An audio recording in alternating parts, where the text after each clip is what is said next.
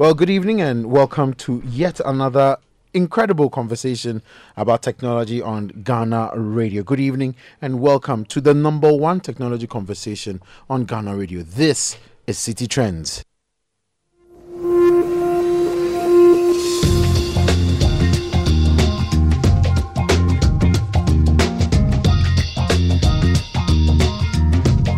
My name is Philip Ashron. City Trends is sponsored by Hubtel, helping you collect payments easily, and NIIT, bringing people and computers together successfully. Now, if you're in charge of any social organization or group or club, you know very well how frustrating it can get when you're collecting payments from your members. So whether it's a church group or an old school union or a group of friends, basically just trying to contribute towards a project or a worthy cause, Hubtel is giving you one short code to accept all mobile money payments into one account. So if you are ready to leave behind all the stress of managing such payments, just go ahead and sign up today. Hubtel.com is the website you should visit, and remember to use the referral code CITIFM, or you can simply dial right now on your phone *713# and enjoy the benefits of Hubtel. Your short code will be ready for use in less than 1 hour. That is a promise the Hubtel has for you. Hubtel, helping you collect payments easily. On the show today, we talk about the building and sustaining of communities online for offline impact with Gameli Ajaho. And of course, we also talk about gaming beyond the entertainment, all the flashy lights and everything else, with Paul Ziam, who is a consultant and founder at Netcore Studio. We'll be having a lot of fun on the show today, so make sure you stay tuned in. Today we don't have any segments because we basically have a Premier League game as well, so we will be jumping straight into the conversation with Paul. And Paul is a great friend. Last time was here, I think it was 2 years ago, wasn't it? Pretty much, yeah. It's been a while. It has been a while, unfortunately. You've been busy. But as if I haven't. But Paul basically is someone, he's like the go-to person in Ghana if you want to talk about gaming. And when this topic came about as a result of me seeing some information about Stadia, which the announcement by Google, and it got me thinking about what else is happening in the world of gaming, quite apart from us having some games to play and having all this joy and all this fun with it. So I just want to start the conversation off from there exactly. Right. Now, globally, currently, there's xCloud from Microsoft, there's Stadia from Google, and now there's Starts from Tencent. What exactly is going on with the gaming industry? If you can just walk us through the global trends currently. Right. All right. So whilst everyone in Ghana still thought it was child's play, people really did have quite a few quantum leaps when it came to video games. I mean, it jumped from you and a bunch of guys in the same living room to really, really big games, as in like hundreds of people playing the same game at the same time. And you can imagine the type of infrastructure you need for that. And they've built this entire entertainment/marketing platform on this, because it's just like you said, there's a Premier League game, right? Why is the Premier League so big? There's companies involved. There's Samsung, Coca-Cola, all of those kind of people, and they know people are watching these things, so they want to get their attention kind of arbitrage back, right? It's the same thing with gaming now. There's people play games. People are paid to make games. People are paid to play games so other people watch. And people are paid to play games competitively.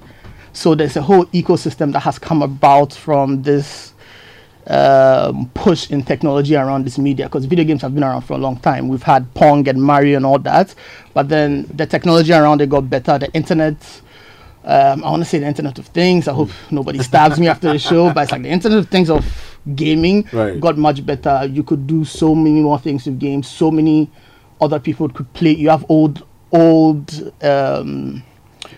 ladies who have become very popular online because they've decided to pick up video games, and everybody loves them. You've had 16-year-olds becoming multi-millionaires overnight because they won one gaming tournament. And I think people's interests should go in either the technology that's running these things and or the kind of jobs that are popping up from these things. The same way you have technical people behind radio and TV. Now you need technical people even behind broadcasting big tournaments or big games, or even just you're a studio who's making a game. there's so many games coming out, your marketing needs to be really, really good. So now it's like you have to have a launch party, you have to have a closed beta testing thing where you have to invite Wiz Khalifa and your soundtrack has to be from Jay-Z. Also, no one's paying attention to your game launch, and all of these swell up sort of your production price. But at the same time, the amount of money that these games are making off the bat, it's ridiculous. A very good example is GTA 5. Right. Grand Theft Auto. Okay, Yeah, right. And I think this one, GTA 5, came out in 2013. The production budget was somewhere around $265 million. And in the first week, they made about 500 million, if I remember correctly. Right. But this was a production time of about 4 to 5 years, if I remember correctly. And most of the budget goes into paying people for that time and research and all that kind of stuff. But I don't know any other kind of business that gives you the kind of returns that you get on video games. The closest things would probably be movies and music, because you spend 200 million on Black Panther and you make $1 billion in about 2 years, right? Nobody can really promise you that. Not farmers. No one else can really promise you that.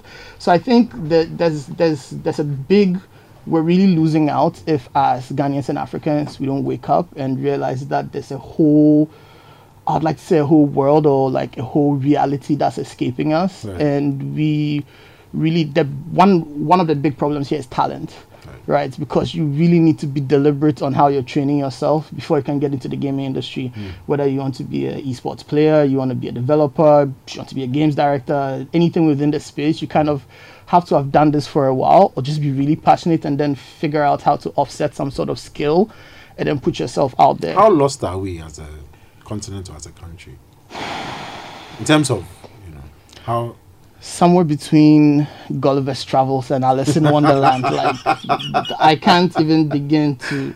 But we have a few, like, over the course of about 2 years since I've been here, like, you'd be surprised the number of Ghanaians who are, like, in companies that you had no idea about. And we've been slowly trying to reach out and form some sort of network. The Google announcement that you're talking about, Aram was there live, so we had like boots on the ground at least, and like try to get some questions. So he's pushing. And this is Aram Teria, who is the CEO of Letty Arts. Yeah, exactly. Like God sent. So like we have people on the ground. There's Ghanaians coming back home. This whole let's come back home and build stuff. And there's like people who have either been in the gaming industry or the animation or movie industry, but these industries kind of touch.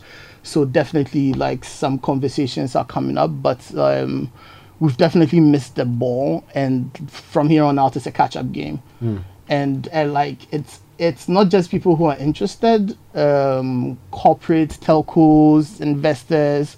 No one's really paying attention to it because it just sounds very far-fetched right now, given where Ghana is as, I want to say, our reality. Because everybody's either thinking about food, some sort of social thing, or electricity, power not coming on. Exactly, until you start talking about the money. But the problem with that is you paint this really bright picture, but there's this really horrible, tremendous road that you have to traverse before you even get anywhere close to.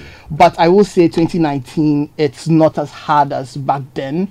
Like even like 2012, 2013, like it's much, much better now. The perceptions are better.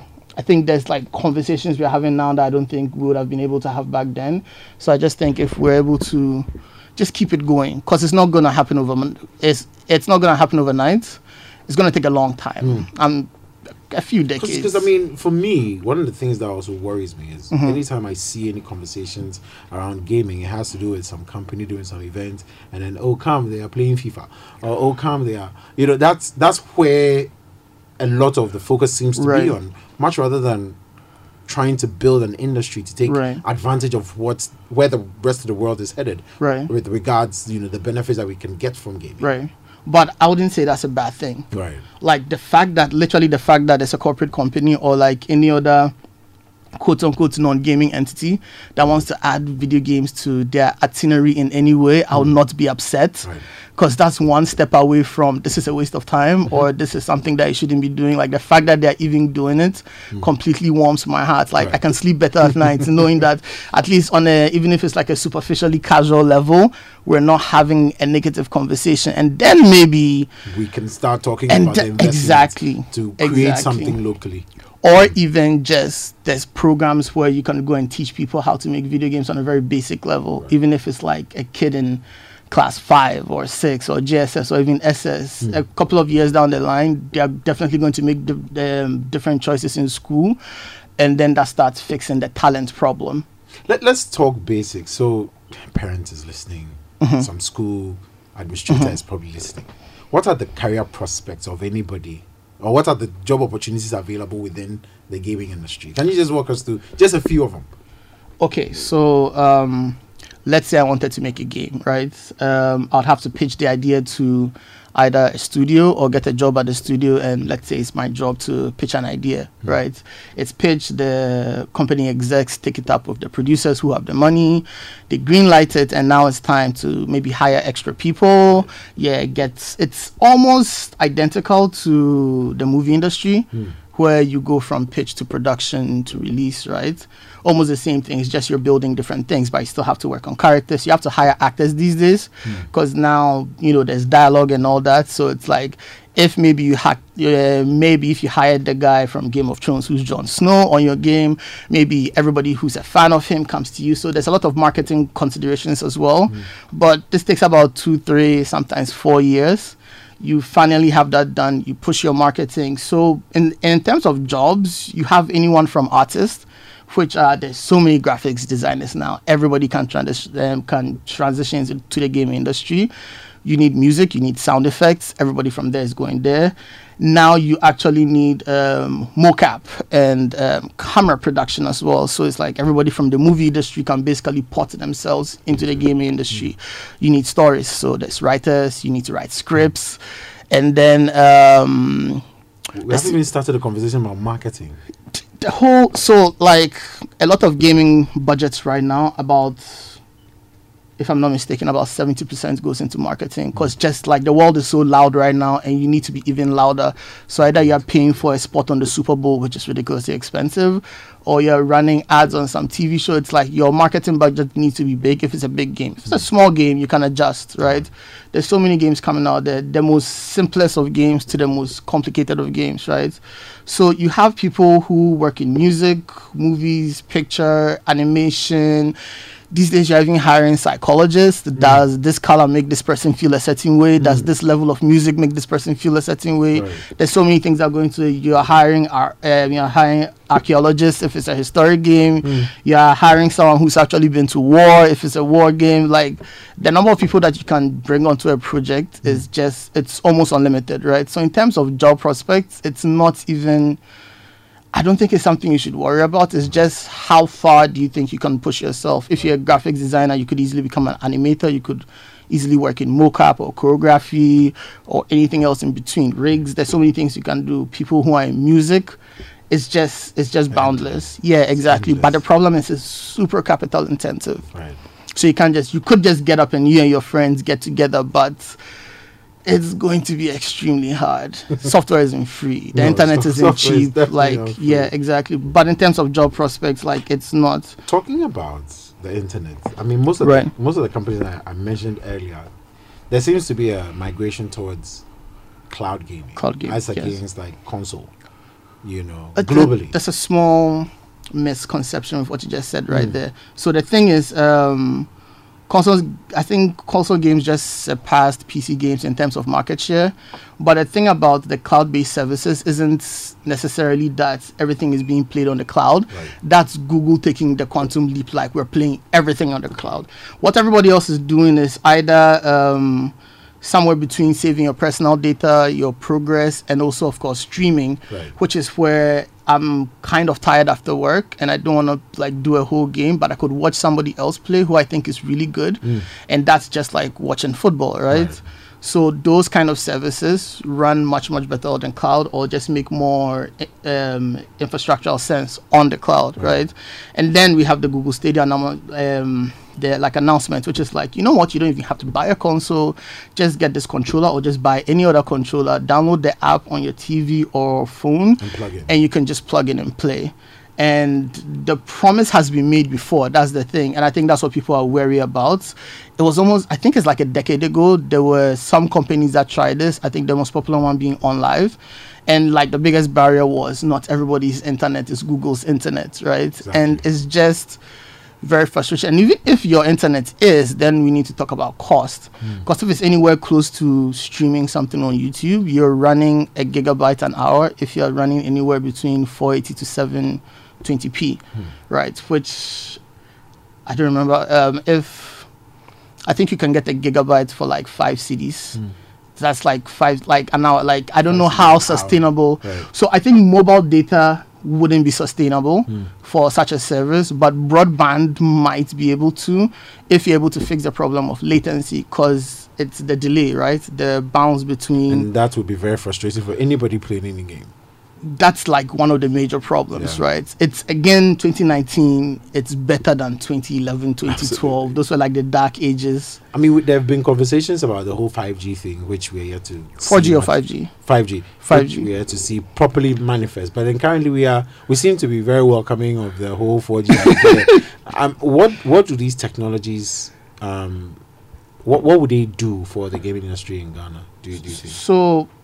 So I think it's not just the gaming industry, but it's just for everybody. And also to understand what the gaming industry does for everyone else is, we're kind of like at the bleeding edge, we're like the tip of the spear. So if anything gets better within the gaming space, it trickles down to everyone else. If we are making better phone screen resolutions for gaming, it trickles down to your video quality. If we are pushing internet technology, your Skype calls get better, your WhatsApp calls get better, because these are communication technologies that Microsoft and Sony and everyone else is playing around with.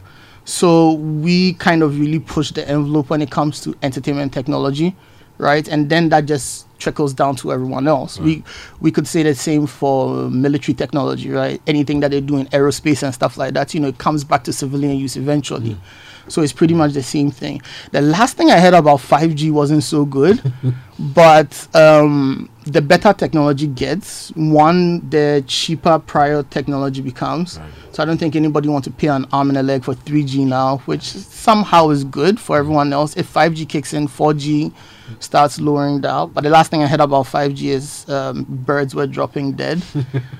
In parks somewhere in Switzerland, which was a bit disturbing, because I think the same frequencies affects people with pacemakers or something. But I think they're figuring it out. Well, we hope they do. We hope they do. I mean, finally, as we wrap up, Paul, I just want you to look into the crystal ball, right? Where we stand currently and where we want to get to. Okay, so I think over the next 10 to 15 years, that's a long time, man. Not really.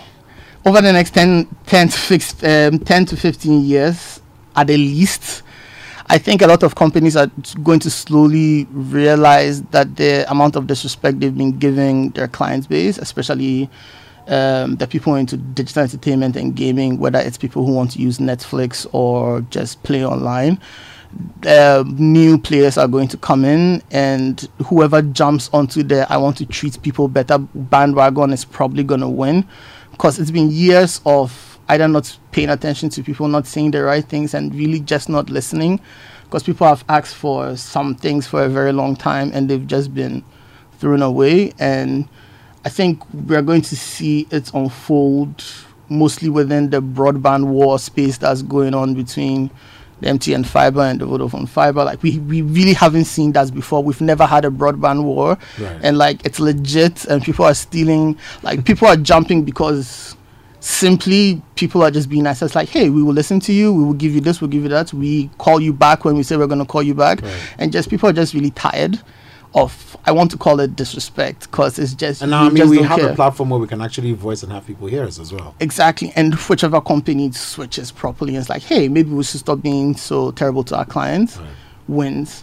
And I think the tech space is also getting quite mature, So I think one of the problems was we didn't have predecessors that we could count on, or predecessors who understood the conversation of what was going on. And I think now we have people who are like growing into the godfather roles, who are a lot more supportive than the old people that we came to meet. Right. So I think in terms of, and a lot of them are really doing well in terms of starting certain conversations, even though they don't 100% know what's going on, but they trust you. It's enough that a door is open for us to work. More than, right. Like, I can't say how much it's like, it's better than anything we've ever had. And I think, again, within the next 10 to 15, I don't think we should expect anything like super rapid. Also because the infrastructure is now actually getting there. Because if you look back, I don't think we had much at all. Like, we barely had 3G even. And if you roll everything back 10 years, we're all gone. Yeah. We're all gone. All the hub spaces are gone. 4G is gone. I think 3G is even gone. Yeah. For just 10 years. So I think we're super early. Right. And the fact that we're even on radio and we're talking about these things and people are paying attention, there's small communities which are popping up. The only problem I have with them is I think they're irritated about being small, but they don't understand the value of being a small, well-connected community. And they just have to wait for their time, and it's going to come. Right. And I also think people are pushing esports a bit too early here, and they're not respecting the value chain that you need to build for this to actually work properly. And they're just like, hey, it's a bunch of money, let's try and get the money. Yeah, but it's like, it's going to take a while. I don't think anything below 15 years is realistic. Yeah, it's utterly realistic. I don't think anything, but it needs to start now, and the grind needs to start within the 15 years, not to do nothing, wait for 15 years and then expect magic. No, it's like 15 years of nothing and losing, loss, and then picking up from there. Exactly, because we've already been eating losses for like 10 years already. So we hope that we can move faster than the 15 years. If you know anything about Paul, you realize how difficult it has been for him to say very politically correct throughout this conversation. What? But we love him. We love him all the same. Paul, thank you. That's so nice. Thank you so much as well, Paul. And tell us what exactly is going on with Netcore Studio and everything that you guys are doing. Oh wow, free promo. Yeah, so a while ago, everybody knew I was doing Game Nerd, which was the startup, but somewhere along the way, we had an epiphany, and we're like, oh wait, Game Nerd wasn't the business, it was the product, so we had to like do a switcheroo, and then we built a business model, and then we just named it Nerdcore Studio because it was kind of embodying the vision that it was embodying the vision of what we wanted to do, and GameNerd just really made sense as a community platform. Like everything I was talking about, the disrespect that people have been having, it created this vacuum that no one looks like they wanted to fill. So we just decided to use that to like plug into the community. And it's like, hey, if you guys need something between this space and this space, you just let us know. And like people just flooded in and were like, okay, we'll be busy for a while. Yeah. So between that, Nerdcore does mostly a lot of client-based services. Would love to get a lot more gaming jobs, but everything else is revolving between online services, web development, and like a bunch of other stuff. But I'll always jump onto gaming jobs as soon as I see it. I was like, we'll take it. I don't care if the guy wants it for free. And then we've been really trying to push events, and like we've been partnering with a bunch of people. We've been with Mobex for a while. We're reaching out to other people, and one of the things we're working on is like a LAN party, which is basically how you get all these people into one place who like the same things, and you try and get them to, act like a little village. Right, so we are trying to set those up, and then we've also had NerdCon for a while, which we're still figuring out, because every year something happens that we don't expect, and then we have to go back to the drawing board and like wipe everything off. It's like, fine, let's start again. Yeah, but they're usually like good things, like either too many people coming in or like vendor reactions. Like there's just always something going on. So we've been quiet but busy, and just we're doing the 15-year grind. Well, let's see how the 15-year grind goes then. Paul Ziam was my guest in the studio. He basically is consultant founder at Netcore Studio, and he, trust me, if you want to have any conversation about gaming in Ghana, if you don't talk to him, there's no conversation.